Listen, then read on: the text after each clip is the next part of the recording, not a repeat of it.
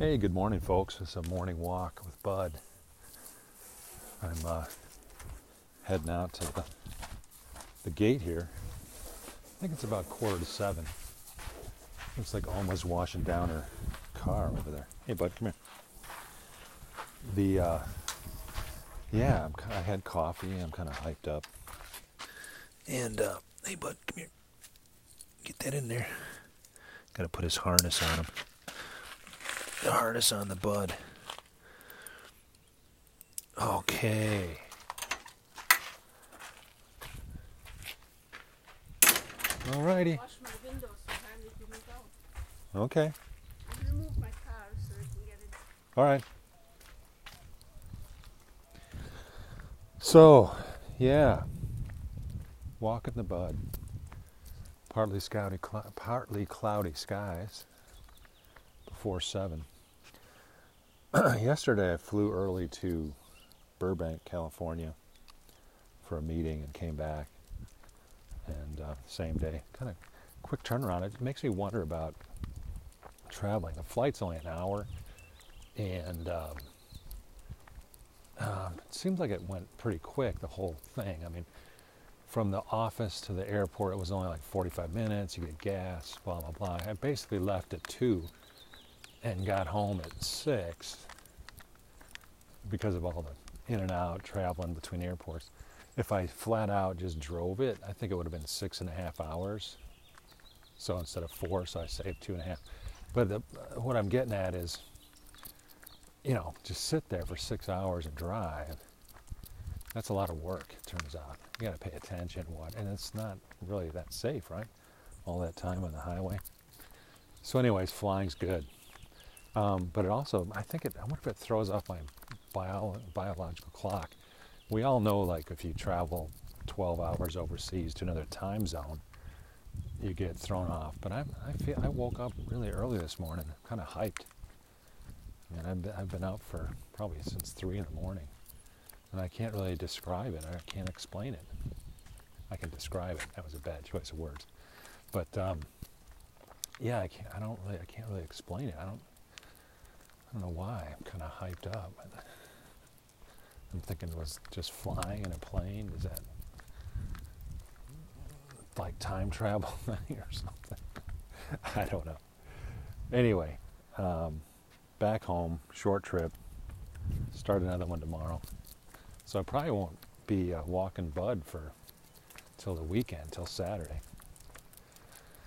So, this will be the last podcast for 3 or 4 days. And so I'm hyped. I don't know, that's Twitter and Facebook, there's politics going on, and I get sucked into that stuff. And it's such a, for me it's like a puzzle, like playing Sudoku or whatever it's called, or you read somebody's comment and then you just kind of play a game with it. And I guess you get entertainment. I like to, I guess they call it an internet troll, right? You're looking for a response. I don't know what the hell that troll means. That's such a pain in the ass word. It's usually just an insult when someone gets frustrated with your idea. They just call you a troll. So I don't call anyone a troll, okay? All right? So there's one of my principles. No one's a troll. How's that? Is that abundance thinking? So there are no trolls on the internet. It's just a derogatory term to, like, put someone down. But I think everyone probably does get some satisfaction if you make a comment and then you get a reaction out of it. I mean, there's some kind of satisfaction, like, oh, I'm communicating with somebody. I'm communicating through this device. But it also gets philosophical because I was thinking this morning, like, what I have my perspective. I live in Arizona. I'm walking my dog. And yet, there's people in New York City, for example, and it's noisy, loud. Who knows what people's living conditions are, and all those things shape your ideas and concepts. So, they're tweeting out Facebook's posts, whatever, And I have no idea who they are, right? And they're shaped by whatever they're shaped by. And my latest spat was with a guy named Binge Thinker, which that's kind of a clever name, right? Binge Thinker. But, so I finally had to slap him around and say, well, you might be binge thinking, but you're thinking about the wrong things or something. So start reading or start thinking about other ideas besides the ones you're stuck on. So binge thinking it may sound cool, may sound like, oh wow, binge thinker, but what are you thinking about? Well, I mean, do you have any other perspectives? Do you think about the other side or other point of view? Can you listen to an argument about the other side and argue that one? And then there's the old frameworks. The one that really got me fired up is there's kind of a famous guy named Ben Shapiro. I mean, he gets a lot of media attention and he's doing his thing, but it's politics, and he sets up a framework, like, real clever, like, oh, it's possible for two things to be true. So A can be true and B can be true. Well, just setting up a framework, it's like, well, yeah, two things can be true. If two things can be true, three things can be true, and four things can be true. I mean, it's this artificial framework to try to influence you to agree with him or see his point or whatever. And but that's not even the worst of it. The worst of it to me is that he actually believes he knows what someone else thinks, right? So he to me, that's like a huge classic error to say, well, Trump believes one, but Trump, doesn't believe two. Well, how does he know what Trump believes? I mean, it's just a phony argument. I'm sure lawyers take classes on this stuff, or debate teams. They must. I probably should take some myself. I don't know. Maybe I'm self-taught or something. I just can't see how this guy. He's a smart guy, but then this is the thing that pisses me off about Twitter. He can just what I call laying a turd out there. Basically that tweet. It was a turd. It's poor. It's not well thought out. It's easily shot down. But he doesn't care. He's not going to own his mistake. He can just put it out there, and then a bunch of people respond to it, me being one of them, and I'm saying, dude, you don't know. How can you possibly know what Trump believes, dude? I mean, he can't. There's no way. There's no way. He's just like basing it on some 30-minute public speaking thing with Putin or something, And he says, because during those 30 minutes, he didn't say X, Y, Z, therefore he doesn't believe it. Well, maybe that's not the right time to say what he really believes, dude. It's just like these assumptions that people make. Just really piss me off. So I don't know if this is my political bent. You can tune in to any station. It's all produced. Get much better looking people with better looking teeth than me. Although Buddy's got some great looking teeth, don't you, Bud? Because I try to brush them every week. So public service announcement to people that own dogs. Find out how to brush your dog's teeth and do it once a week. Because after 4 years of not brushing their teeth, you're going to go to the vet and they're going to find out that their teeth are just like decaying and they've been in pain for probably 6 months or a year, and they have to yank out the dog's teeth. And you get hit with like a $500 bill to get the dog's teeth out because you haven't been brushing their teeth once a week. And you can get this product, this gel product. It's really easy. It takes like 5 minutes. The dog loves it. And you save the dog's teeth. And they love it. He's got a good smile. He looks good on Fox News or MSNBC. Either one. CNN. Bud, you'd look good on CNN too. Wouldn't you, buddy? Yeah.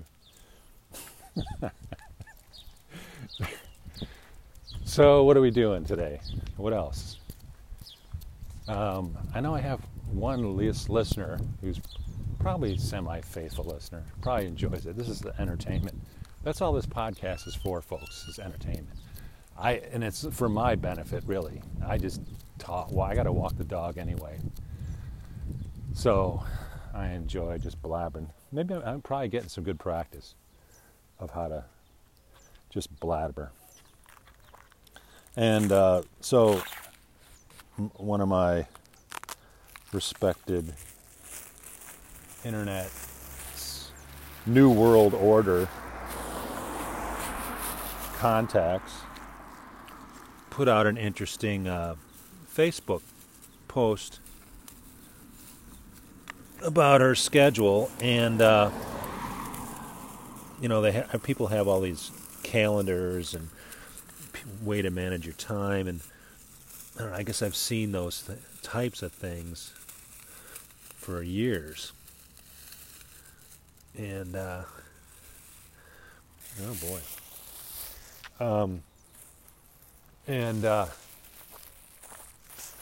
there's all kinds of methods and systems and blah blah blah, and I really appreciated her methodology, just saying, hey, this is what I do, here it is, it's working for her, and I guess the takeaway message I get is, hey, you can do a lot of stuff, you can get a lot done if you organize your time a bit or have some kind of system. And more or less, too, I'd say you get peace of mind, I guess. To me, like, it's great to have success. I have a feeling she would have very close to the same results anyway, maybe not.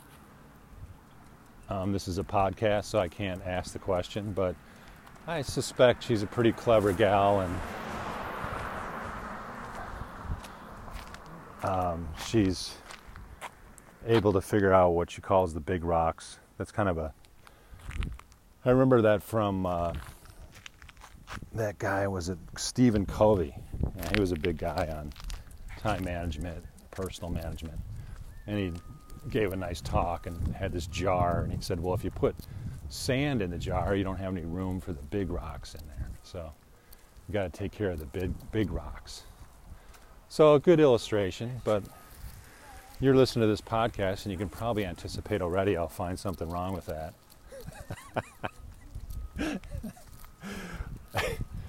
Why not? I hadn't thought about what's wrong with that until now. So what is wrong with that? Well, it's because the jar is the jar, man. And the way life really works is a big rock comes along and you don't have any room in your jar because you got a bunch of sand in there. Guess what? You just tip this jar over and get rid of a lot of sand. And now magically you've got room for the big rock. Right? Right? Am I right? Right. Like, what was it? Has it been 8 weeks already? My wife gets the news that she's got cancer. That's, most people would probably consider that to be a big rock, right? But I didn't do my yearly plan, in January. Oh, let's stress out. I got to have my yearly plan. And this year I'm going to schedule in May 15th that I'm going to get a big rock that my wife's got cancer. So guess what, folks? We got to, if I didn't plan for that, oh man. Now I don't know what I am. I'm being kind of a jerk about it. But the point is big rocks are going to come up in your life. And I'm not arguing with my friend, right? I hope she doesn't misinterpret if she's listening to the podcast. I'm not arguing with her. I'm just saying she gets it. She knows. This is where I'm starting to appreciate women more and mothers is they give birth to kids, right? So she's got like 4 kids. So, I mean, talk about dealing with big rocks. kids don't always come around exactly when you plan for them. Just like cancer doesn't come along. And a lot of the big rocks in our lives are mostly unplanned, I would say. Aren't they? So the planning is good. The weekly planning is getting, let's get philosophical. Maybe it's good to have a rhythm of good practices so that you know how to deal with big rocks when they come. A lot of big rocks are awesome and great, and usually people like dealing with big rocks that are great, and so you just deal with it. So am I cynical about weekly planning? I guess so. Is most of it because I don't do it? Yeah. So just because I don't do it means nobody should do it? No. Could I benefit from doing weekly planning? Yes. How much benefit could I get? I don't know. Am I able to decide or make small steps towards that direction? Yeah. Will I do that? Probably. But there's rhythms in life, right? I mean, I'm in a rhythm right now. It's like, I don't know what, I'm still trying to figure out the rhythm. But I'm around some people that are full of grace. So I like the concept of grace in work and business and life, right? And sat next to an interesting guy on the airplane who's an executive coach. He's retired from business and now he coaches CEOs. And we talked about A players and B players and what's it take to be a good CEO, and what was some of the takeaways from that discussion were two axes were what you're good at, how good are you doing something, so that's like your vertical axis, and horizontal is what do you like to do. So you have like 4 quadrants, stuff that you really like to do and that you're good at. That's like the upper right quadrant. And that's where we want to live, right? Doing stuff that we like to do, that we're good at. And a lot of people are, morning, hey bud. A lot of people are good at stuff, but they don't like doing it. And some people are like doing things, but they're no good at it, so you don't want to be in that quadrant. But he kind of humorously said, well, you better be in a quadrant of something that you're good at, whether you like it or not. So that's unfortunately the years 20 to 70 probably. So for 50 years of our lives, we better be good at what we're doing. I don't know, maybe not. Maybe after 70 you can still be good at whatever you're doing. It'd be nice if things were a growth. And it's the old paradigm, right? So what was I saying? I was thinking about that too for this podcast. I am stuck in the old paradigm. I'm kind of like letting go of the old paradigm because this person, she mentioned in her Facebook post how in 14 hours a week she's able to run a business pretty nicely. And I think there's some book called The 4-Hour Week. Probably the same thing. The guy's like, well, you can get done in 4 hours a week and make a living at it. And that's true. So the old paradigm is of the generation is like you go to college, you get a degree, and then you go work for somebody, and then you get promoted and you move up the ladder and get paid more and more, but you're still working 40 to 50, 60 hours a week, right? And the entrepreneurial style is like, oh, wait a minute. I can make the same kind of money and work less, right? So then it gets down to a question is, how much do you want to make, right? And what's the mathematical equation? So for every hour you put into something, do you get more out? Because the generation, we start out when we're 16, we get dollars per hour, right? So we start getting ingrained with this. Hey, if I work at the grocery store, I get paid $3, $6, $10 an hour. When you're 16 and you're sitting there going like, well, I'd really like $100, and then you just go, well, if I want $100, I've got to show up for 10 hours, type of thing. Instead of the creative, more refreshing, entrepreneurial, creative side says, I want $100, and I'm like, I don't care how long it takes, whether it's 1 hour or what. What am I good at? What are my skills? Is there other ways? Is every income, is it dependent on a job? Is it dependent on some company hiring me?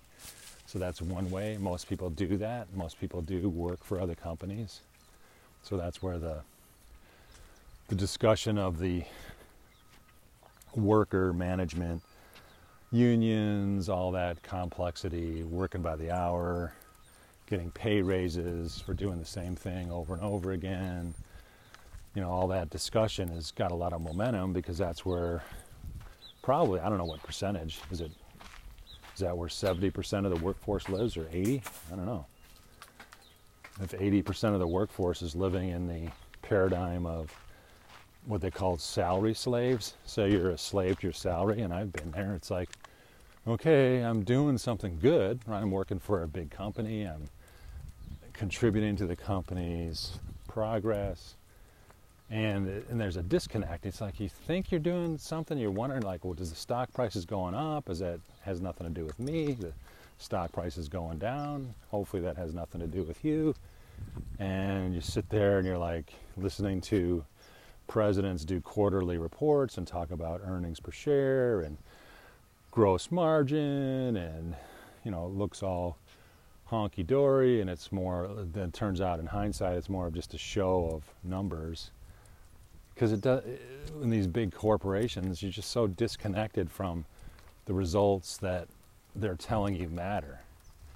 And that's where the big corporations, maybe they're getting the human resources people to look at the interpersonal reaction, but unfortunately most of the big corporations are full of type A's who are climbing the ladder, trying to claw over everybody to make it to the top. So at some point, it's like refining oil, like different fuels burn off at different levels. And the higher, some people burn off and then they're unleaded fuel, and they're happy to hang out with all the other unleaded fuel people or something.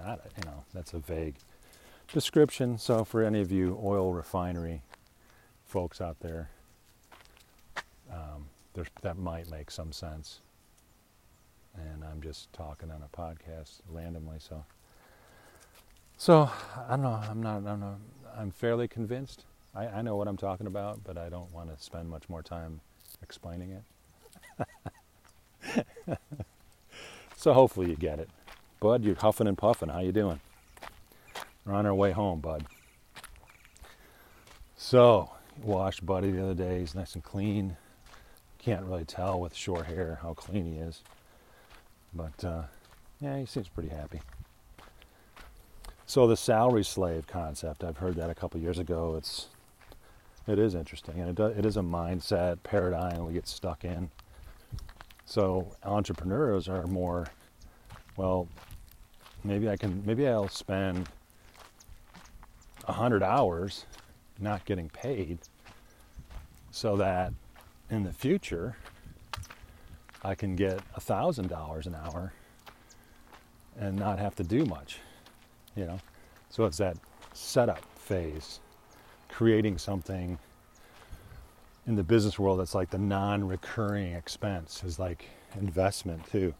Invest in a period of time in something, and then later you can sit back and let it grow. Passive income, sometimes it's called. Sometimes it can just be called farming.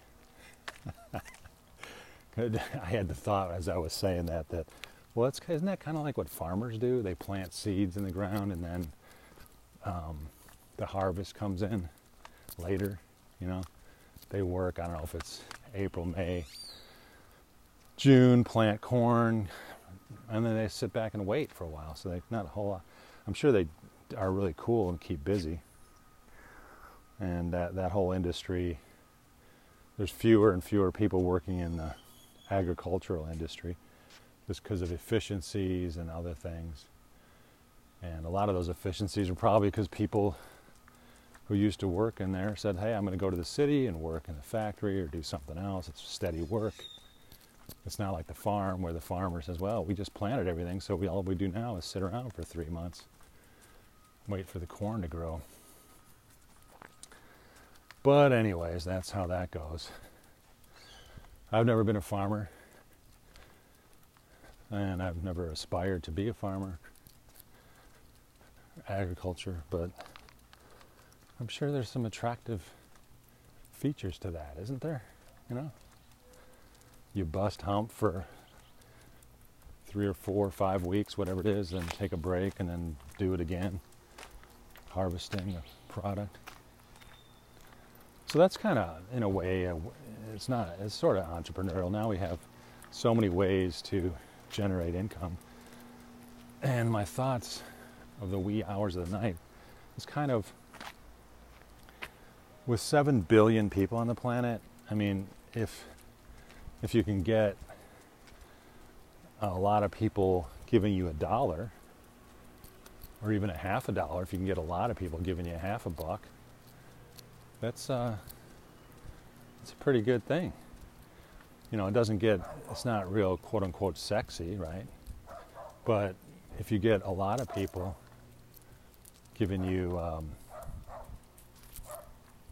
small amount, it adds up. And especially if you can automate it, make it easy, and it just happens. Then it frees you up to do other things. So I think that's the direction my friend is going. And I like her because she's not a hyper pumper, like, you know, oh, this is exciting, this is the best thing. It's more matter of fact. And the number one reason I listen to her, appreciate her insights is I know she's adding value. Adds value to what I would like to do. So, and probably the reality is even big corporations talk about value added. What's the value add? What's the value proposition? What do you do for somebody, right? So 2 big corporations selling each other products, it gets a little bit, what do you call it, clinical or sterile, because one company is developing one big chunk of metal to go on somebody else's big chunk of metal, and then that ultimate product gets out into the economy, so to speak. Thus we have Boeing 737s and Airbus A320s to move our carcasses all around the planet. For what reason?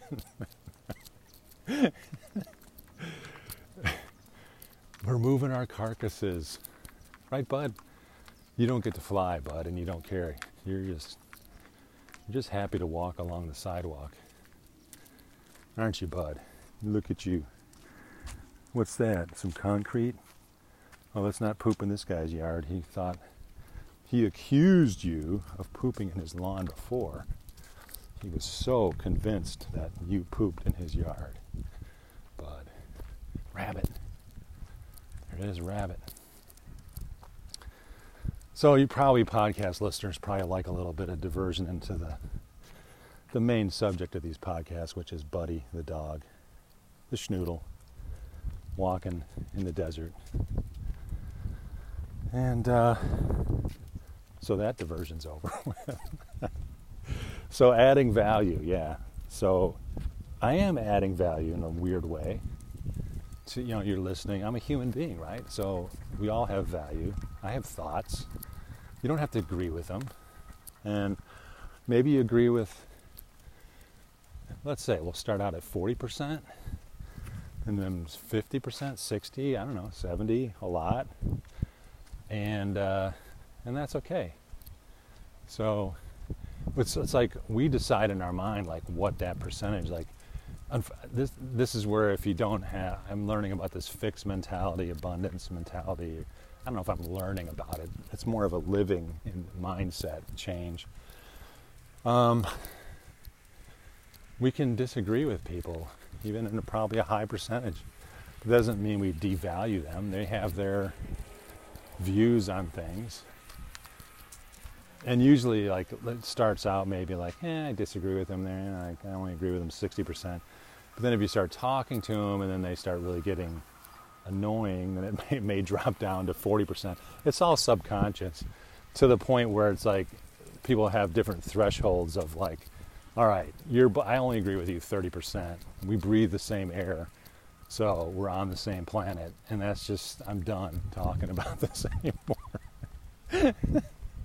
But in my family, we're able to try to talk, even when we get to the depths of the really low levels of agreement. We still go at it.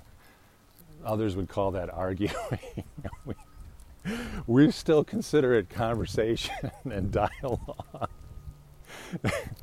So that's the family of your that your podcast presenter here today is coming from. So we're a family of arguing or intense discussioning, and we move on. I mean, we just have our strong opinions and argue for them and make it happen. So is that value to you? I don't know. The value now is you've got one other data point on this 7 billion person planet that has, different opinions. So value. So it does get a little bit short-term life, short-term living on this planet. What are we building? Everything's measured. Even, like in corporations love the quarterly measurement sticks. And I guess families do monthly. I mean, you got monthly bills. If you paid your bills this month, I guess that's a good month. So the expectations, setting goals. And I suppose scheduling your week is kind of like setting goals. So I should get more serious about scheduling my week, because that's an indication of setting goals. And I do have goals in my head. See, everything's in my head. I notice I've tried to live my life doing it all in my head and not writing things down, and my personality, whatever. I don't know what it was about my upbringing. I just probably really chaotic, and I had a lot of rocks dropping in my life. I'm starting to like that analogy of the jar with the sand, that you put the sand in the jar, and then the jar's full, and now you don't have room for a rock. Well, I don't know if the guy did this or not, Covey, but it's not a fixed situation. I think that jar gets tipped over quite a bit. So we're continually putting sand in our jars and then dumping them out. Maybe he did that. I don't know. I can't remember. The last thing I remember is, don't fill your jar with sand because you don't have room for rocks. So the way I've been living, and probably a lot of people do, is, we put a lot of sand in our rocks, in our jars, but we dump it out, dude. So this is my anti-manipulation thing. So I feel manipulated a little bit by Stephen Covey. So I feel slightly manipulated by him saying, well, don't put sand in your jar because you won't have room for rocks. And it's like, oh, you're so right. But he could have just as well carried it on to the next level and say, well, really, folks, I mean, he comes across like he's a guy that never puts any sand in his jar, right? He's just like, well, I'm Stephen Covey. I'm standing up here on stage talking to thousands of people, and I wrote these books, the 7 Habits of Highly Successful People. And there's some good principles there. Great principles, more than likely. But let's live in the moment. So that fixed jar. That's like not, Stephen Covey's not living the abundant view of life when he talks about a jar, sand, and rocks, because the abundant way of looking at it is you can dump the jar over at any time, dude. And he probably doesn't like to think of it that way because he wants people to be disciplined. He's as that executive coach guy I sat on the airplane, he talked about another dimension of autocratic versus collaborative. And I am definitely a collaborative mindset dude. I want to collaborate with people. And collaboration to me is, I enjoy collaboration. But then again, of course, there's 7 billion on the people, or 7 billion people on the planet. So who are you collaborating with, right? And, you know, the autocratic people don't really like to collaborate so much, perhaps, or they just are so busy, so impatient. You know, everything's an interruption to them. Got to get this done, got to go do that. And it's just nonstop. So I don't know what the frenzy of the corporate living is, just bizarre. So, paradigm shift. I'm working through cancer. I'm started a new job. It's a pretty good one, as far as I can tell. I got to get results. That's it. It's kind of entrepreneurial, you know. They'll tolerate me, and I don't have to deal with that many people internally. It's just I got to go get results. So, and they don't know. It's creative. They don't know. No one can say, "Oh, here, go talk to this person," because they're gonna allow us to bid on, you know, $10 million worth of business. It doesn't work that way. What it is like, okay, we know these companies are spending money on this stuff, so go find out if we can manufacture that stuff for them. And so I just got to go get results. So that's pretty, you know, basic entrepreneurialism, and it's a pretty good setup. And maybe it's a new thing in the world because of technology, because we have all these communication systems and phone systems, computers. People can work remotely, so to speak. And what does that mean, remotely? Well, remotely is because we're in the knowledge-based economy, right? So, and what does that mean? That's a real complex thing, knowledge-based economy. Information, value through information. And a lot of it has to do with marketing and sales and data-driven. You know, who's buying what? Again, a $10 selling something that costs $1 for $10 is a good deal, especially if you can sell it 1 million times. But so it's almost like, what's the biggest value you can provide for the least amount of personal cost, right?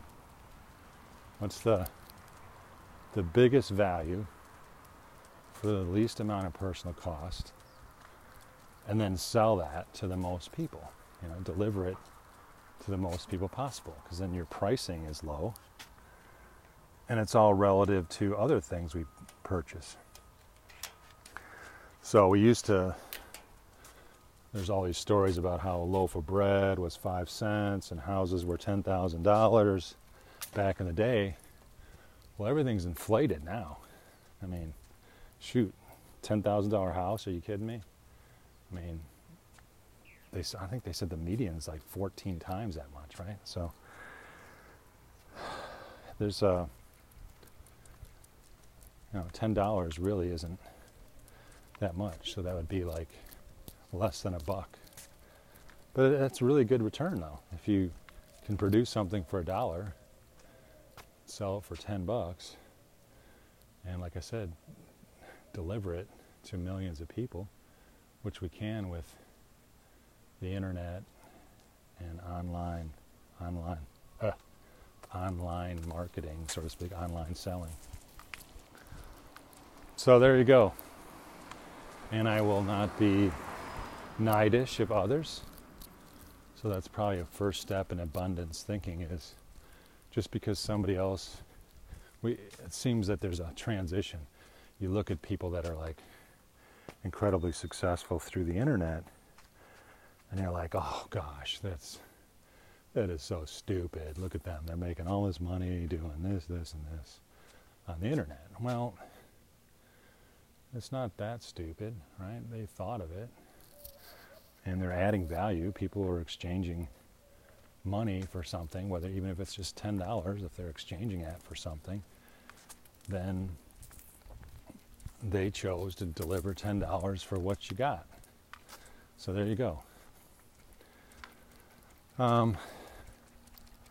Bud, you're doing okay, bud. It's not super sunny out. And we're heading uphill. And we're almost home, so that's good. And I don't know what the theme of this podcast has been, really. I don't know. The listeners can probably shout at me and say, Mike, the theme of your podcast is this. but it's still in development, right? I don't have a formula for this podcast. I don't do 3 things. I don't start out with this and then go to that, and then go to this. And for those of you who are listen to my Sunday morning podcast where I thought I was going to get abused at church by a message of invitation, and it was bizarre. It fell flat. It was really weird. It was low attendance, and I went and listened. And it's really a challenging passage, Revelations 21 and 22. In fact, I need to get back to that and study it myself, because there's some interesting commentary in there, or interesting points, and I don't really understand that book.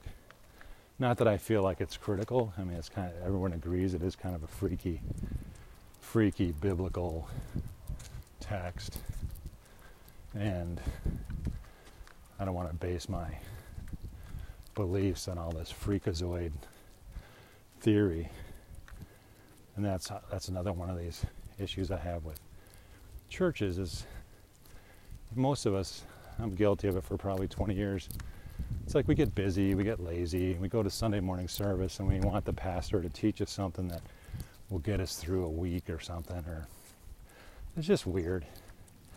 And that's not how the last couple of years for me have all been. Nope, not going to do that. I'm going to do my own reading programs. I'm going to do my own relating, worshiping, praying to God every day for a little bit, and not wait for Sunday. So, like I said, this is one of the reasons why I'm critical, because I don't see the things lining up. So the stuff I'm studying and experiencing in my daily readings are not being reflected in the Sunday morning deal. And it was built up to be such a big deal this past week, and low attendance, and I don't think, and it was even built up before he started, and then it just wasn't closed. And I mean, some people would say, well, the pastor wasn't a closer. Well, I hate that terminology anyway. It's a sales terminology. But some cold-hearted person would say, well, the pastor didn't close it. So whatever. But maybe he finally looked out and said, hey, these guys they actually don't need this message, so I'm going to back off with the hard sell. So maybe he realized that now. And so I think I'll end the podcast there, folks. Next episode probably won't be until the weekend, unless I have some kind of squirrely idea about doing one from Chicago. But anyway, have a good week. Bye-bye.